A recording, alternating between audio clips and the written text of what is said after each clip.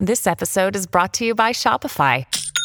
Forget the frustration of picking commerce platforms when you switch your business to Shopify, the global commerce platform that supercharges your selling wherever you sell. With Shopify, you'll harness the same intuitive features, trusted apps, and powerful analytics used by the world's leading brands. Sign up today for your $1 per month trial period at shopify.com/tech, all lowercase. That's shopify.com/tech. Conspiracy Unlimited with Richard Syrett. On this episode, the robot revolution is here. Are we prepared? The challenge is the fact that so many of the people that are displaced by robotics and technology don't have the skills needed for the new jobs. You know, when we're talking about globally forecasts of 375 million people losing their jobs in the next decade across the U.S. and Canada, some forecasts show the numbers could be as high as 45%, which we're talking now 65, 70 million people losing their employment. If you're a fan of this podcast or my weekly radio program, The Conspiracy Show, or my YouTube channel, Strange Planet, I hope you'll consider becoming an official donor. Any monthly amount is welcome and greatly appreciated. To become an official donor, go to patreon.com/Strange Planet. Patreon.com/Strange Planet. Conspiracy Unlimited with Richard Syrett. Pursuing the truth wherever it leads. Exposing evil and corruption and the secret machinations of powerful elites.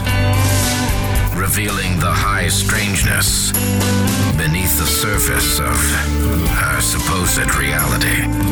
Coming to you from his studio beneath the stairs. Here's Richard Syrett. Welcome to your Friday. My, where did the summer go? My boys' online classes begin next week. Hard to believe. What a strange summer. What an utterly bizarre 2020.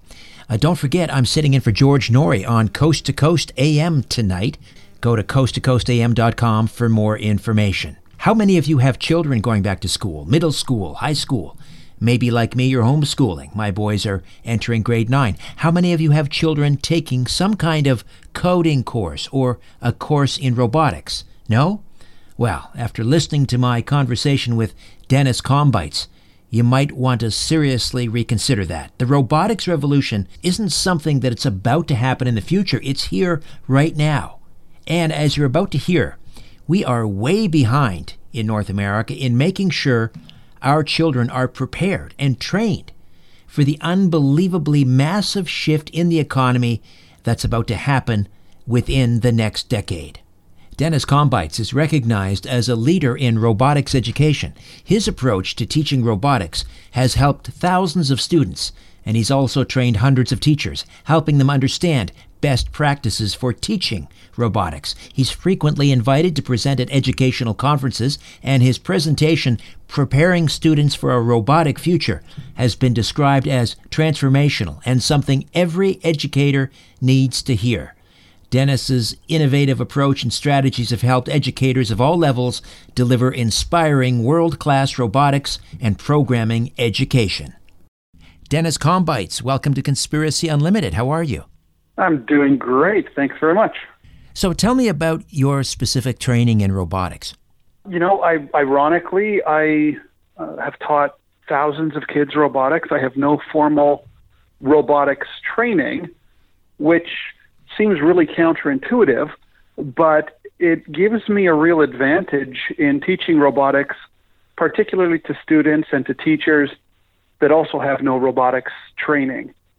And so what we focus on initially is creating robotics literacy as opposed to making world-class roboticists. And that really is the focus of what we need to do societally. You know, a lot of times I talk to educators and tell me we've got a great robotics program. We finished second in the state or second in the province or whatever it might be in the competition. And my response will be, that's awesome. How many kids do you have learning robotics? And really, I mean, I do think it is awesome because I think that we need to get as many of our kids learning high-end robotics and coding as possible. But the reality is, and I've talked to more than 20,000 educators in the last 5 to 6 years, the reality is at the high school level, only 2 or 3% of boys and about 0.3% of girls are learning robotics. And we're talking about a literacy that's about to become a key literacy across all industries. And so what we focus on initially is getting as many kids excited about learning robotics as we can. I was watching a news feed online, and it was a delegation from the Middle East was arriving at a conference, and it was the emir of one of the Gulf states. He had a robotic bodyguard behind him. I don't know if you saw this online. This thing was about 10, 12 feet tall.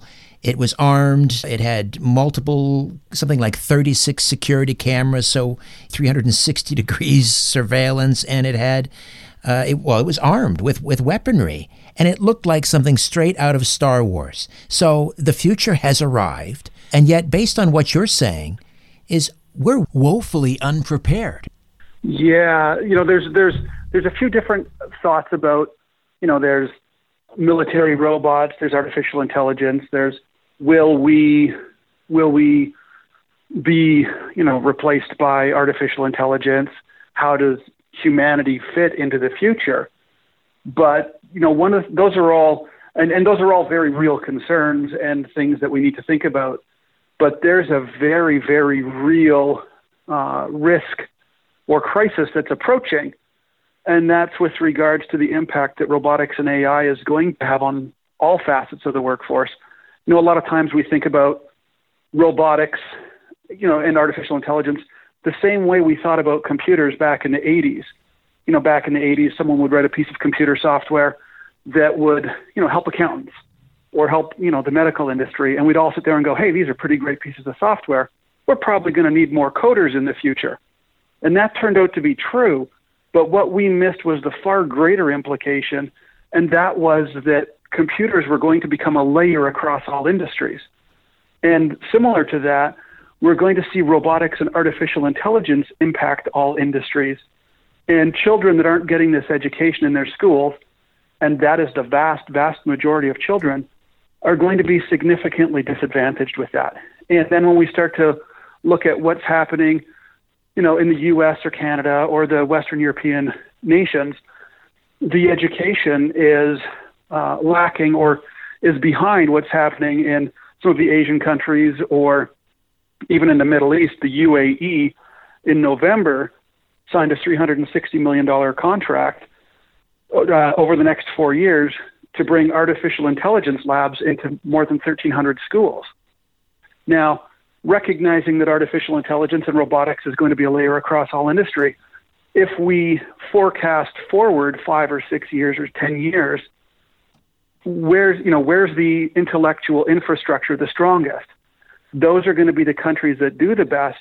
And as we start to see, increased unemployment, and some of the forecasts globally and across North America are frighteningly staggering.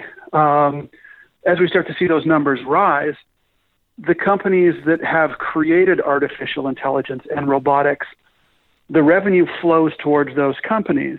And if those companies are outside of, for example, the USA or Canada, then the revenues are flowing away, and we've got a problem that is growing because we don't have, if we think we don't have the financial resources to give our kids these education, this type of education now, again, forecasting 5 or 10 years forward, when there's, greater unemployment because of these technologies taking jobs and less tax base to produce the money needed for retraining and upskilling, we're at a crisis point now where we really have to focus on this type of education and give all of our kids the strongest technical education possible.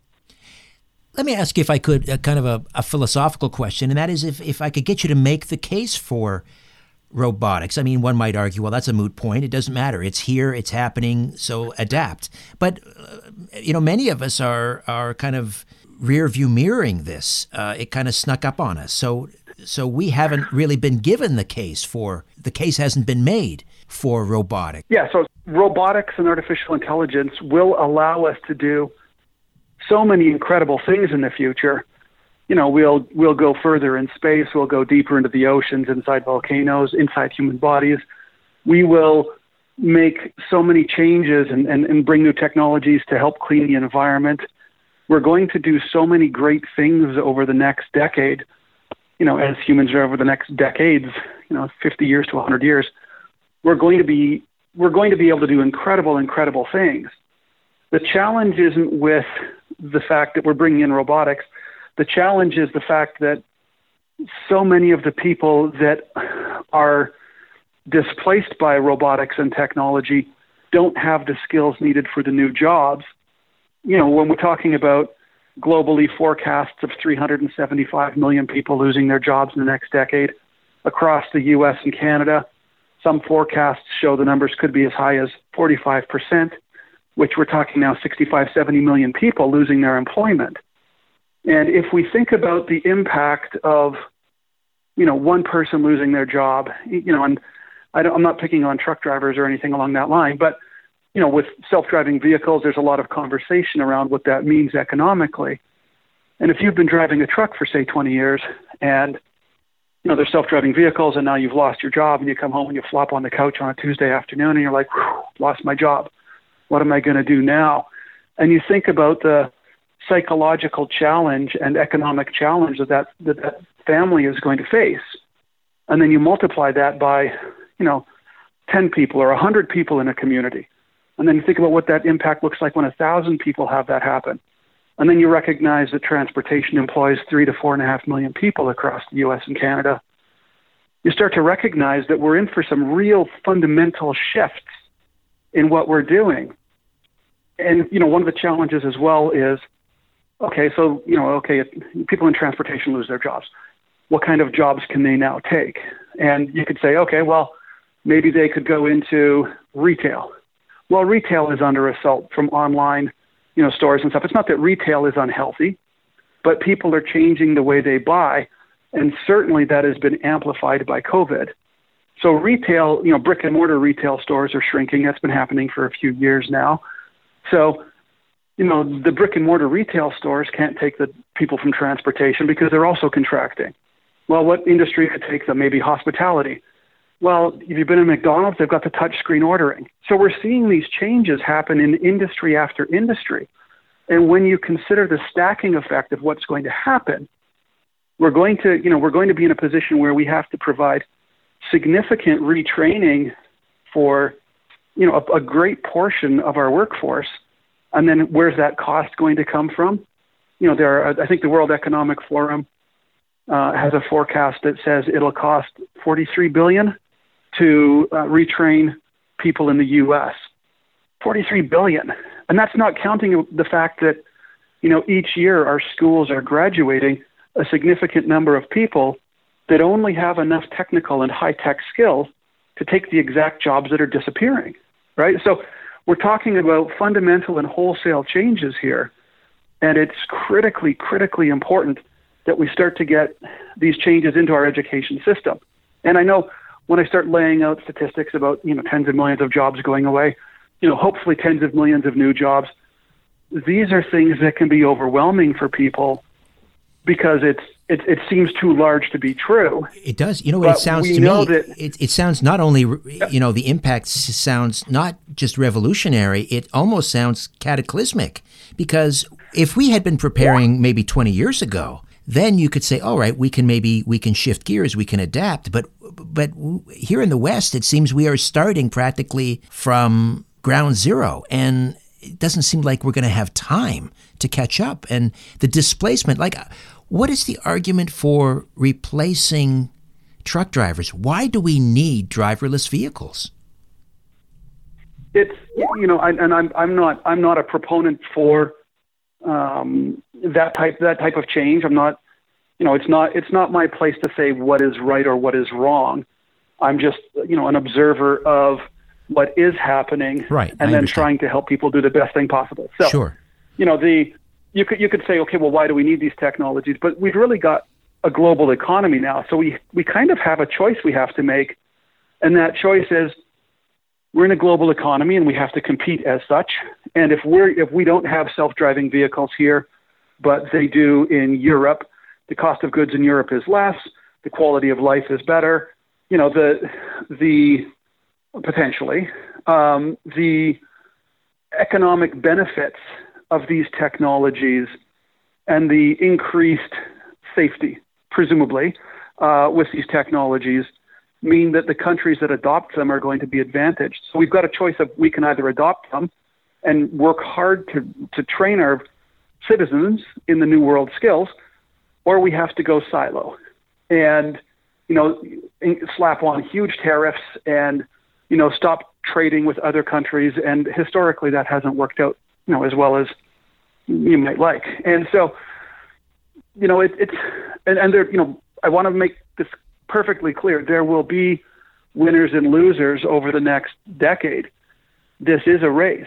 And you're right, we are sitting behind in North America, but we've had some unbelievable success when we've gone into schools and worked with students. And I've worked with more than 18,000 kids worldwide, and the results are consistent across all demographics. I've gone inner city LA, prairies of Canada, New Jersey, down to Australia, and we get consistent results.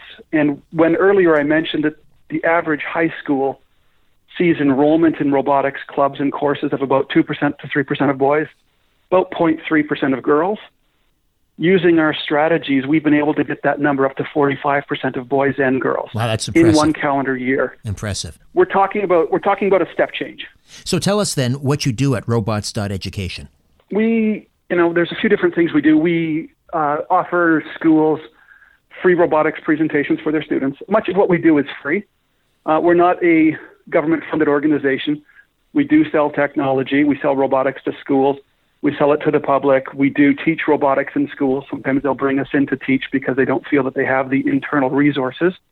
We do after-school programs and stuff. But to try to bring awareness in this education, and I travel the world speaking at education conferences. I've talked with more than 20,000 educators about these challenges in the last 5 years. But we'll go into schools. We'll do free robotics presentations for kids.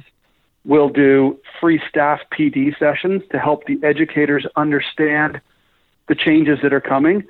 And it's critical that all educators understand this, because really we're pointed at the wrong goalposts, and the vast majority of educators don't understand it.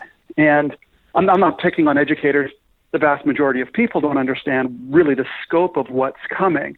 It's truly unlike anything we've seen. And, I've asked this question of educators, probably more than 20,000 of them for sure. I ask, do you understand the changes robotics and AI is going to bring to the workforce, and feel confident that you know what you have to do to prepare your students? And the number of people who have told me they feel confident is less than 100, or have raised their hand by their own judge. This is not me judging them. This is them saying, yes, I feel like I know what I need to do. So imagine that we're in the midst of the largest workforce transition ever, and less than 100 out of 20,000 educators feel like they know what they need to do. And the vast majority of the educators that I talk to, because of the types of conferences I go to, are principals, superintendents, curriculum directors, tech specialists, the exact people who are most responsible for directing the future of education and where our kids go, and, trying to make sure we give them the right skills. So, and again, this is not a commentary on our educators. They're incredibly busy trying to meet their objectives, just as we're all incredibly busy. We work 8 hours, then we come home, we get our kids fed, we get them ready for soccer or hockey or football or baseball. We come home, we watch an hour of TV to decompress, we go to bed, we rinse, we repeat, right? And so educators are already, feeling the pinch about the amount of time they're putting in trying to get our kids ready for the next grade, for college, for all of these things. And now all of a sudden we have this new literacy that is critical. And so what we try to do when we go into schools, and this is a huge part of what we do at robots.education, is we try to help all educators understand the changes that are coming. So if little Johnny or Sally goes and talks to an English teacher in grade 4 and says, I want to be a fashion designer, that English teacher needs to know that the two most important skills to get a job as a fashion designer now are 3D printing and robotics. And that information was told to me by people in the fashion industry. And, those are not skills that we would typically associate with being a fashion designer. But if you own a fashion company and you're going to hire a new designer and you want somebody who can give you cutting edge design, can give you cheap cost of manufacturing once you've got your design, all of those things, if they understand 3D printing and robotics, they can do more. I don't know if it's 20% more, 50% more, but it's more. And if you're going to hire just one designer, do you bring in the person that can give you more or less? And the answer is, of course, more. Right. And so as soon as there are fashion designers with those skills available, the fashion designers without those skills start having a hard time getting a job. And when we're talking about a global economy, if within North America our students aren't getting those skills, and globally they are, who has the advantage? Right. We should be very concerned about the education that our kids are getting, or more specifically, the education they're not getting. Right. And again, this is not on the educators. This is something that is just generally not understood. And it's partly because we've got robotics companies that will make comments like, "Oh, we've got a robot to help sort recycling," and they'll make comments like, "We're not taking away jobs. We're freeing people up to do more valuable work and more awesome work." Great, but when that's happening to 10 million or 20 million or 30 million people or 300 million people worldwide, there aren't more awesome jobs for those people to do without massive retraining. So we have to rethink the whole process of education, right? And to be fair to educators, they have been trying to change and upgrade education for a very long time. It's just that a lot of the strategies they're using are the same strategies that haven't necessarily been effective, right? So I talk to a lot of educators that are trying to get more girls engaged in robotics and coding and physics, and their best efforts, it's like, we had 100% increase.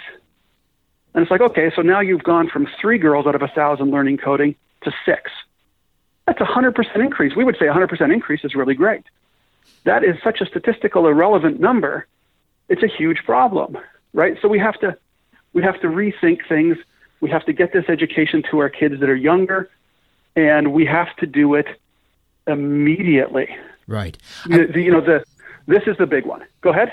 No, I love that example you gave of the fashion designer having to know 3D printing and robotics, because I hadn't thought of that. I think of a fashion designer with a piece of chalk and maybe or a charcoal pencil sketching and some shears cutting fabric. That's what I think of a fashion designer. But so can you give me some more examples of that? Things that occupations we might not think that would be impacted by robotics and AI that definitely will be. Sure. And here's one that I think is excellent, because I talk to educators a lot. And so typically what I'll do is, if I'm talking to educators, is I'll lay out, here's the changes that are happening in, truck drivers, bus drivers, cab drivers, self-driving cars. Okay, that one is understood. Retail, those changes are fairly understood. You've got self-checkouts, you've got warehouse robots, stocking robots, cleaning robots, customer service robots coming. The food industry, security guard, security guard. Yeah, absolutely. Yeah, within the hospitality sector, there's robotic coffee shops. There's a hotel in Japan being serviced by 10 people. The rest of the hotel functions are being done by robotics. We're starting to see robotic orderlies in hospitals and at the airports and stuff. So a huge range, but the one I love is teachers. So I run through all those jobs and I say, so these are all the jobs that are going away. At the same time, there's millions or tens of millions of new jobs: big data analysis, cybersecurity, coding, robotics, artificial intelligence, these types of skills. So let's forecast forward 5 years. What kind of teachers are getting a job? And the answer is teachers that teach robotics. We have a lot of, or coding, or 3D printing, all of these new high-tech skills. We have an abundance of teachers in our system that can teach English, math, the sciences, right? And so if a teacher retires and they're bringing a new teacher in, they're probably not going to bring in a teacher to teach those subjects. They're going to bring in a teacher to teach the skills they don't have in-house, the high-tech skills, and they're going to shuffle staff internally. So now teaching is not a high-tech career, but for the next 5 to 10 years, if you want to be a teacher, you better have the words coding, robotics, 3D printing, or whatever it might be on your resume. And the truth is, a lot of people don't understand this. So I've got a son who's just gone off. He's completed his first year of college. And when we were applying at different schools and interviewing different schools, he was a little embarrassed, I think, about the tack that I was taking, because he was trying to put his best foot forward, be respectful and stuff. And I was, asking some real pointed questions to the professors and instructors, because he wanted to go into business, take business management.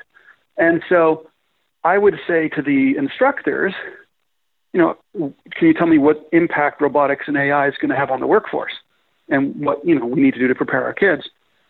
I didn't talk to a single instructor or professor, and this is, again, this is not a knock on them. It's just that this is not understood. I didn't talk to a single professor or instructor that had any knowledge of how these technologies are going to totally transform the workplace. And now imagine if you're paying $100,000 to get an education, and when you come out in 4 or 5 years' time, the world has changed. And if you understand robotics and artificial intelligence, you're going to go to the top of your industry. You're going to be much more likely to get a job. For example, if Lowe's has a customer service robot and a warehouse robot and cashiers and, stocking robots and stuff, that changes the workflow and potential of that Lowe's store. Now, if you're the regional director of Lowe's and you need to hire a new store manager, are you hiring somebody who understands that technology or doesn't? Right. And the answer is, every time, if there's a candidate that understands that technology, they get the job. But our university profs don't understand, and there are certainly some that do. I'm not trying to paint everybody with this brush. And, to be totally fair, I also would have been in this situation of not understanding what was coming if I hadn't happened to employ a roboticist / coder, and he happened to develop what I believe is the world's greatest platform for teaching robotics. Hands down, nothing comes close. And then, because we were working closely together, he would be like, oh, here's what's happening. Oh, look, what he did is he hacked a Wall-E toy and turned that into a robot. And he'd come into the office and say every couple of days, like, oh, look, my robot can drive around the room without crashing into things. And the truth is, at that time, I was like, I was like, that's neat, but okay. And then it's like, oh, look, I can have a conversation with my robot. And I was like, okay. I didn't realize, and this goes back 8 years ago or 10 years ago, I didn't realize I was looking at cutting-edge, world-class robotics. You're not easily impressed. It was sitting in a Wall-E toy. You're not easily impressed. Well, it's a tough room. I was just ignorant. Okay. I was just ignorant. I just didn't know. And so, but then as I started to go, he would be like, okay, well, I'm having a challenge with this supplier. I'm like, hey, I can help you with that. I've talked to suppliers before, and then he was looking at hiring people and stuff. So as I started to try to help him with his business and, be able to have good conversations with him, I started to understand the impact that robotics and AI was going to have on the workforce. And I understood as well that his product was, vastly superior to anything else that was on the market. And I was like, wow, you got to take your product into education. And he was busy doing R&D. So I was like, I'll go talk to some educators on your behalf. This is how I got involved in all of this. And the more I started to understand about the challenges of what's coming, and the more I started to showcase his robots, the more I started to understand that there was an incredibly great solution. So then I put my company aside and I started traveling the world, helping educators understand, most importantly, what the problem is, and then B, what the solution is. Because the results we're achieving are off the charts. I talked about the high school stats. at the middle school, the number of kids learning robotics on average for schools that are offering that as an option is between 5 and 15% of the student population. So much better than high school, but still not great. And at the middle school level, or junior high in Canada, we're able to hit 90% consistently. The worst result I ever had was I got a 75%. And that was in an inner city LA school where I always get the kids up to volunteer to program the robot that we bring in. It's a little humanoid. And when they were programming this robot, I could tell by their typing speed that they had almost no time on a computer. Like they were really searching for every letter. And so, but even at the end of that one, we went from in an hour, 2 or 3 kids out of 70 that wanted to, that so they might work with robots in the future, to 75% wanting to learn robotics. And if we can have that kind of level of engagement with it, and this robot platform is real world, unbelievably powerful. You can get advanced sensors like LiDAR, inverted pendulum and stuff. So if we can get, 90% of our middle school kids wanting to learn robotics and they're working with a real world robotics platform, that's a solution and it could be implemented today. And the cost on that is, if you were to amortize the cost over 4 or 5 years, if you were to buy some robots, the cost is about $20 a student. Now think about that cost versus the cost of retraining people that don't have the skills they need. It's crazy. More of my conversation with Dennis Combites when Conspiracy Unlimited returns. Hey, it's Kaylee Cuoco for Priceline. Ready to go to your happy place for a happy price? Well, why didn't you say so? Just download the Priceline app right now and save up to 60% on hotels. So whether it's Cousin Kevin's Kazoo Concert in Kansas City, go Kevin, or Becky's Bachelorette Bash in Bermuda, you never have to miss a trip ever again. So download the Priceline app today. Your savings are waiting. Go to your happy place for a happy price. Go to your happy price, Priceline. It's time once again to welcome Colleen Forgas, our nutritional expert and the manager at Strange Planet Full Script Dispensary. Colleen, welcome. Hi, Richard. How are you today? I'm terrific, but a lot of people are in a bit of a panic. A lot of people are stressed with this whole coronavirus thing, but people just need to keep calm. What do we have to help people calm themselves? Richard, there's a product called Mag Soothe, Mags being short for magnesium. And this is a powder which is a fat-acting, calming, raspberry lemonade flavored powder. Magnesium is important for over 325 functions in the body. It helps to promote a restful sleep. It's good for muscle tone and function. It helps us to balance our stress response. It's good for blood pressure, blood sugar, digestion, hormones. It has a wide variety of things that are important for the body, but especially helps with stress. Terrific. To get your Mag Soothe, just go to strangeplanet.ca and click on the Full Script Dispensary button. Remember, all orders receive 10% off, and orders of $50 or more ship for free. These products have not been evaluated by the FDA and are not intended to treat, diagnose, or cure. If you have a medical concern, please consult your healthcare provider. In another reality, Richard is a very strong and handsome man. Just not in our reality. Although I heard somebody passing him in the hall the other day, and it was, what a handsome man Richard is. I made that up.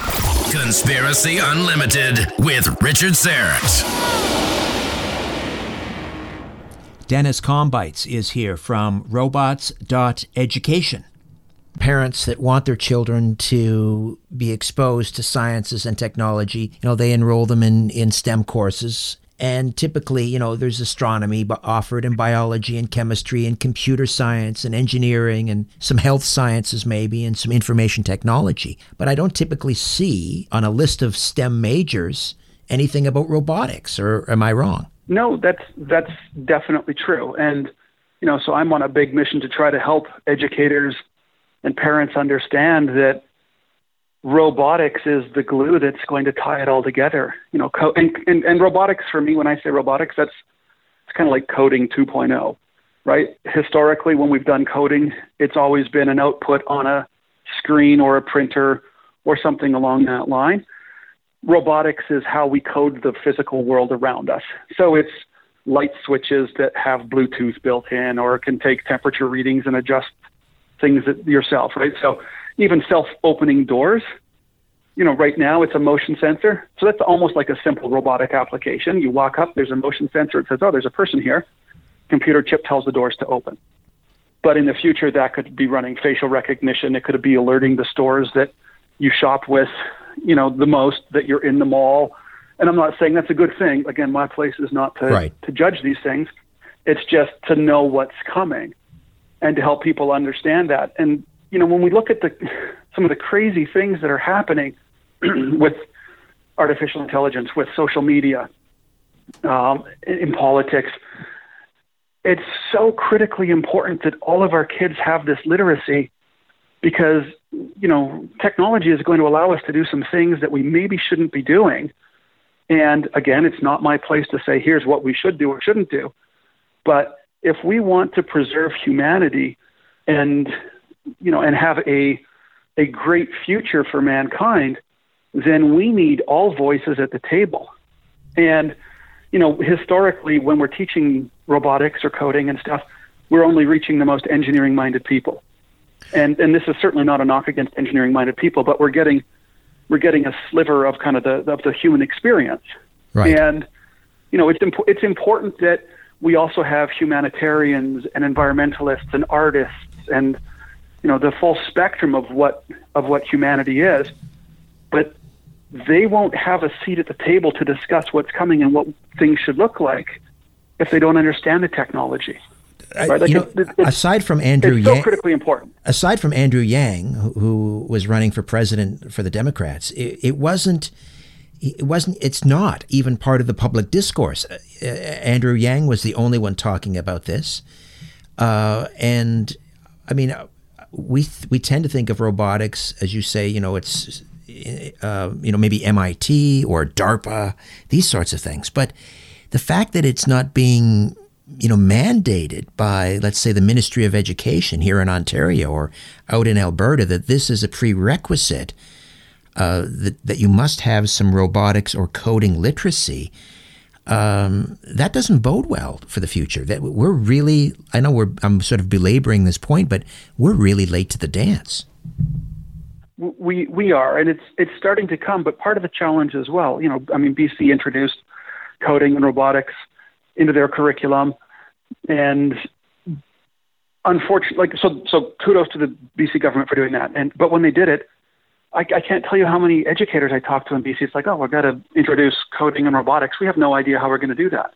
And, here's a situation. So let's take it out of that paradigm for just a second and say, okay, we've got a forward-thinking principal at a school, and that principal's like, I want my kids ready for the future.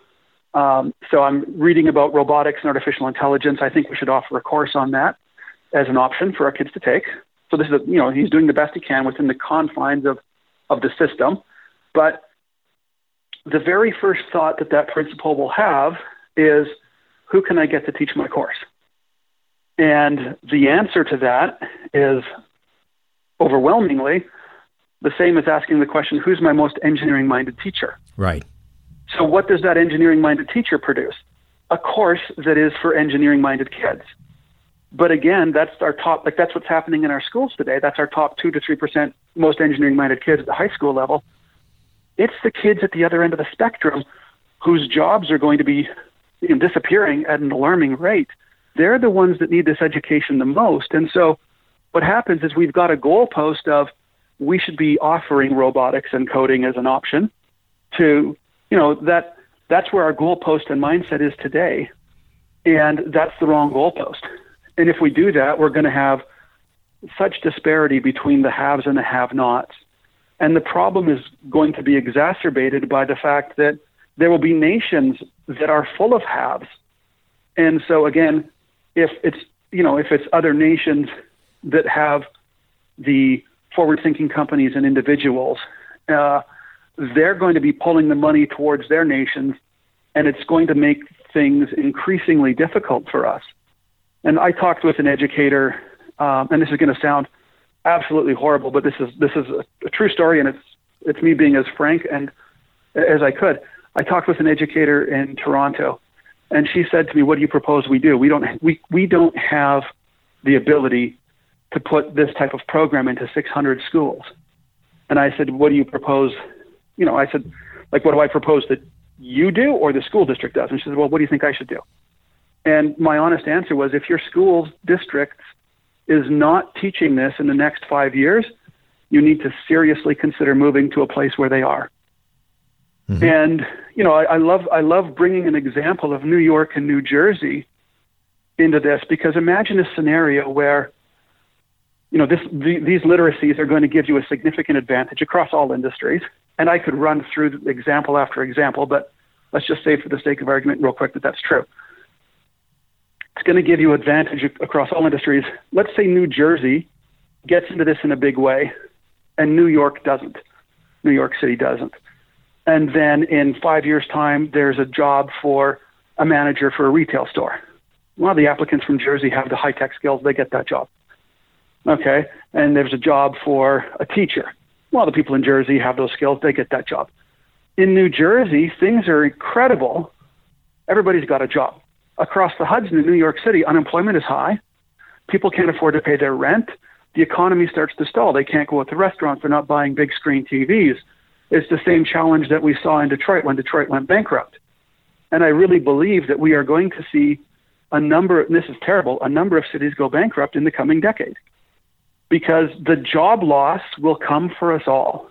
I hate to talk in such frank terms. And I really want to state for your listeners, I believe things will overall be great in 10 years, but the next 10 years are going to be very up and down for different cities, states, countries, depending on the level of intellectual infrastructure. And unfortunately, in a democratic system, it's real easy to cut education. And and those cuts, because they don't show up right away, right? And those cuts are going to be so severe, the impact from those cuts will be so severe over the coming decades. This is a time when we need to be doubling down on education, putting more money in, giving our educators more resources. And if the reality is this, if you've got children in a school and they're not teaching this, you need to be going into that school and saying, we need to teach this. Go and raise $10,000 or whatever it takes to bring a program into your school, because your kids need this education. And it's interesting. I work with so many different schools, and sometimes schools are like, oh, we don't have the money. And I'm like, okay, well, do you have a parent association? They say yes. I say, let me talk to the parent association and help them understand what's coming. And in every instance where I've done that, the schools have received, like the parents have raised money for the kids. Because if you're a parent and you know what's coming and you know your kid isn't getting this education, you've got a huge problem. And I think that that's biggest for kids in the middle school right now, right? Because they're going to graduate high school in 3 or 4 or 5 years, and they're going to be looking at a world that looks nothing like what it looks like now. All right, in terms of the job market. My boys, twin boys, are entering high school this fall. We have been homeschooling since middle school. So let's say, for example, their high school doesn't offer this course or a course in coding, and they want to go elsewhere. What can robotics.education do for, let's say, homeschooled kids? Okay, so the product that we use most when teaching robotics is called EZ Robot. So that's, in Canada, that's EZ Robot. The website is www.ez-robot.com. That website has, the product is incredible, and the website has 75 free tutorials so kids can teach themselves this. And what I can tell you is, using this product, I have taught thousands of children robotics. Everybody, and I mean everybody, has success. And I've trained hundreds of teachers. And the vast majority of people that are coming into this aren't engineering minded. I've trained so many teachers that have had no robotics experience or coding experience. And we did something really interesting when we were writing a curriculum for this product. I debated it around a little bit. Should we go to a prestigious university to get a really prestigious curriculum?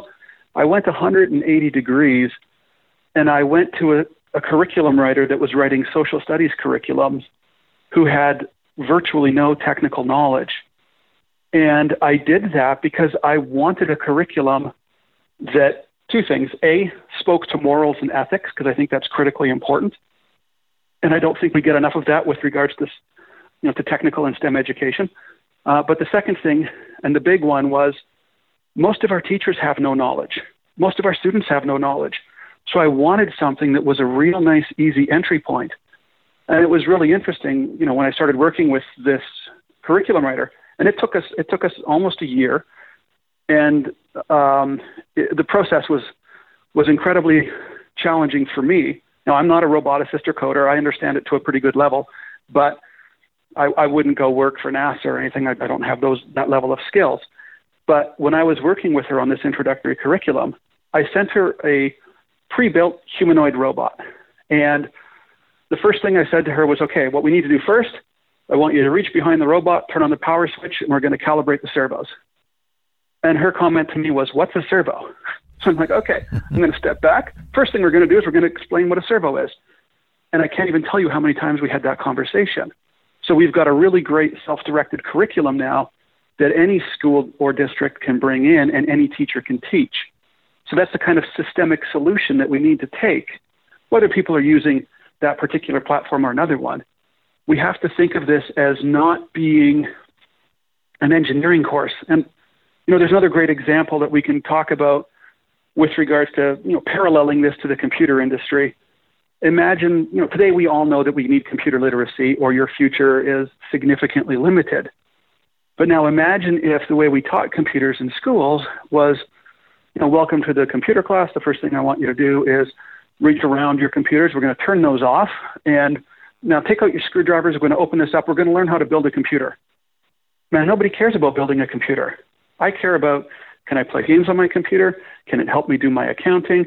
Can I do great-looking artwork on it? Like, what can the computer do for me? And the way we're teaching robotics right now at the high school level is an engineering course. And what we have to do is teach it in a way that inspires people. And we say, well, look at this cool robot. So when I do presentations in a school, I'll talk for about 5 minutes about the future and what's coming. And then I'll say, I could keep talking for the next 45 minutes, or if you want, I can show you what this robot can do, because I've got the humanoid standing beside me on a table. Of course, everybody wants to see the robot.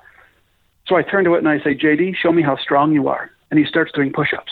And at that point, the sound of all the chairs in a class moving at once? Yes, yes. You hear that sound, because now the kids are like, wait a second, that robot just understood him. And I'm like, okay, JD, what else can you do? And he does a headstand. And then he, flaps his arms and thinks he's a bird and plays some music, and he sings happy birthday, all to my verbal cues. And that takes another 3-4 minutes. So we've got about 50 minutes left in the class. And I say, okay, or 45 left in the class. I'm like, okay, we got 45 minutes left. Who wants to volunteer to come up and program this robot? And I do the same type of presentation from fourth graders up through university. And this is a platform that is a real-world platform. People are building life-sized humanoid robots out of this thing. It's super powerful. In 45 minutes, I can get a class of fourth graders who have never seen robotics or coding before to program this robot to wave, to talk while waving, and they record their voice, and it becomes the voice of the robot. They name the robot and communicate with it verbally. They have it recognize a color, and they have it recognize an object, and that object is a student's face, and the robot greets that student by name. And they program that all in 45 minutes. My word. And as I go through that process, and to be able to do that in 45 minutes, like, robotics is not what people think it is. It used to be very, very, very, very hard. Now it's, comparatively, well, like I said, I've taught thousands of kids and everybody's had success. So it's comparatively easier. And then learning high-end robotics has still got some challenges. But when I'm doing this presentation with the kids, all the way through, like, the kids can see the software. I've got it projected on the screen behind me. And so the first student gets the robot to wave. And I'm like, that's awesome. When you get home tonight and your parents say, did you do anything at school? You just say, man, I am so powerful. I programmed a robot today. And then I'm like, okay, I say to the kids in the audience, who here feels they could have done that? And every student puts their hands up. And this is such an important part of what we do when we're doing this presentation, because there's two things that the kids are lacking, and this is why they don't take robotics or coding courses. They lack inspiration and they lack confidence. And the older the kids get, the more they think everybody else is ahead of them and they don't take it. So they self-select themselves out of this type of critical education. So I say to the kids, who could have done that? Everybody puts their hand up. And then I say, okay, next student up, we're going to get the robot to talk while he's waving. And then we go through the process. At every step, I say, who could have done that? And I get all the kids to put their hand up, and they all are acknowledging all the way through they can do this. And at the end of the program, or at the end of the presentation, I'm like, okay, so all of you have told me you could have programmed everything this robot did today. Yes. Okay, great. And then I show them a video of a life-sized humanoid robot. And I'm like, okay, you all could program this. Who could program this big one? And at, grade 4 or 5, everybody thinks they can, because grade 4 and 5 kids are awesome and, and still super confident. You start to get up into middle school grades, and that number goes down significantly. High school, significantly more. And a lot of times when the adults see the life-sized humanoid robot, they turn their eyes. They're like, oh, my God, we've gone too far. But now think about, so the kids are like, okay, I can't program that big robot. And then I say to them, this life-sized humanoid robot is programmed using the same hardware and software as this little guy. So let's look at what the robot's doing. He's moving servos. Did you guys program your robot to move servos? Yes. Did you program your robot to talk? Yes. He's got a built-in camera. He's recognizing things. Did you program that? Yes. So I'm like, in 45 minutes, you've all told me that you could program 75% of what this life-sized humanoid robot is doing. All of you could program this. And the difference that we see in those children is so dramatic. And I've had so many schools contact me after we do a presentation to say, you've changed the culture of our school. Everybody is buzzing about robotics and coding. And now imagine if you're a 7th grader and you don't have great confidence in your tech skills, and so you're kind of thinking, well, what might I do for the future? I'm not sure. I keep hearing in the media about robotics and AI. You start feeling more and more frightened about your future. And now imagine you've seen this and you're like, I could do this. The biggest thing that we're doing is not teaching coding and robotics. I mean, we teach those unbelievably, but the biggest thing we're doing is we're changing how children perceive themselves. And when you do that, the difference is remarkable. Imagine the impact of an entire class of 5th graders or 7th graders believing they could make life-sized humanoid robots. How does that change the kind of courses they take in high school? How does that change the kind of careers they visualize themselves getting into? We've heard stories about behavioral problems going away. And it's not just the engineering-minded kids. It's everybody across the entire spectrum, boys and girls. I taught, and I go on a lot here, so I apologize, but I taught one week-long robotics course in rural Alberta.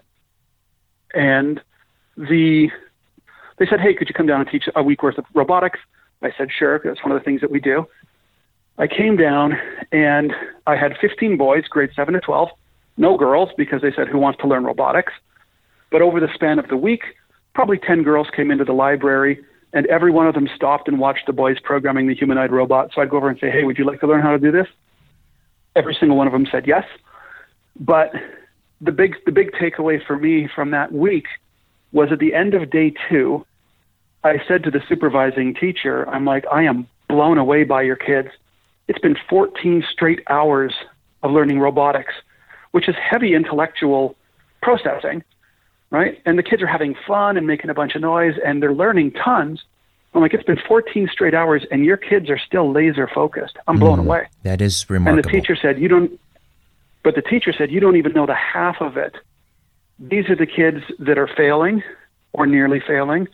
These are the kids that don't bother showing up for school, or if they do come to school, they tell the teacher to F off and walk out of class. Those are the kids you have here today.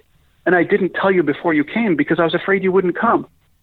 And I was like, I'm so glad you didn't tell me. I couldn't believe it, firstly, because I thought they had cherry-picked all the best students for me. Right. Because I was seeing grade A results, both in effort and in cognitive improvement and stuff. So I was like, your kids are incredible. I thought I was dealing with the top end of the class, and they felt like they had given me the at-risk kids. And we see that kind of thing again and again. That's remarkable. I have to admit, I went into this interview sort of thinking robot apocalypse on my mind, and you've totally demystified it for me and inspired me, because, as I say, my boys are on the cusp of entering high school, and I want them to get on this track. And so I hope educators will be listening to this. If a school or a parents association wants to get a hold of you to bring you into the school to do what you did for those other students, how do they do that? They can reach us through the website robots.education, and there's no .com or anything. That's the full URL, robots.education. Fantastic. And for homeschoolers, they can log on to EZ, or for my U.S. listeners, EZ-robot.com, and there are some free lessons there, 75 free lessons online. Yeah, and one more thing for schools that don't have a budget for this. One of the things that we did about a year ago at this time was we partnered with a company called Smart Technologies that produces the smart boards in schools, and also a company called RoboGarden, which has some coding software that is pretty excellent. It's software as a service, so it's device agnostic, and the kids can learn. They start with Blockly, and they can get up to Python and JavaScript. And we partnered with these companies to try to bring free robotics or free coding education to 4,000 schools across the USA and Canada, to try to bring coding to 4 million children. And there's still grants available, but the time frame is pretty quick. So if schools are interested in bringing coding education to their school, and it's only for the next 6 months at this point. It was longer when we started a year ago, but it's for the next 6 months, and then the cost is about $1 to $2 per student, depending on the population of the school. But can you imagine for $1 or $2 per student, all of your kids can get a coding education, and a comprehensive one. It's about 300 hours of education. And So that's something, if educators are interested in applying for that grant, they can certainly do so at the robots.education website as well. Dennis, absolutely fascinating, enlightening, and inspiring. Thank you so much. Thank you so much. Have a great day. Okay, before I dim the lights in my little studio beneath the stairs, I'll be back on the other side to tell you a little bit about an upcoming episode. 1 tablespoon of ESS60 from C60 Evo helps keep me pain-free, energized, and mentally focused. And I'm sleeping so much better since I started taking ESS60 back in November. ESS60 is the consumable form of C60, the miracle molecule discovered by Nobel Prize-winning chemists in the 1990s. ESS60 is a mega antioxidant, 172 times more powerful than vitamin C. Check out the Paris study, a peer-reviewed scientific study online, where ESS60 suspended in olive oil was fed to rats. The rats fed ESS60 lived almost twice their normal lifespan. I can't sit here and tell you I'm going to live to be 112, but I'm 56 and I haven't felt this youthful, energized, and pain-free since I was in my 20s. ESS60 from C60 Evo. If you want to discover the benefits of this amazing miracle molecule for yourself, go to the episode notes for this podcast and click on the link for C60evo.com. And don't forget to use the code RS1SPEC when ordering, and you'll receive an additional 5% off. ESS60, the miracle molecule from C60 Evo. It's changed my life. Discover what it can do for you. This product has not been evaluated by the FDA and is not intended to cure, diagnose, or cure. If you have a medical concern, please consult your healthcare provider.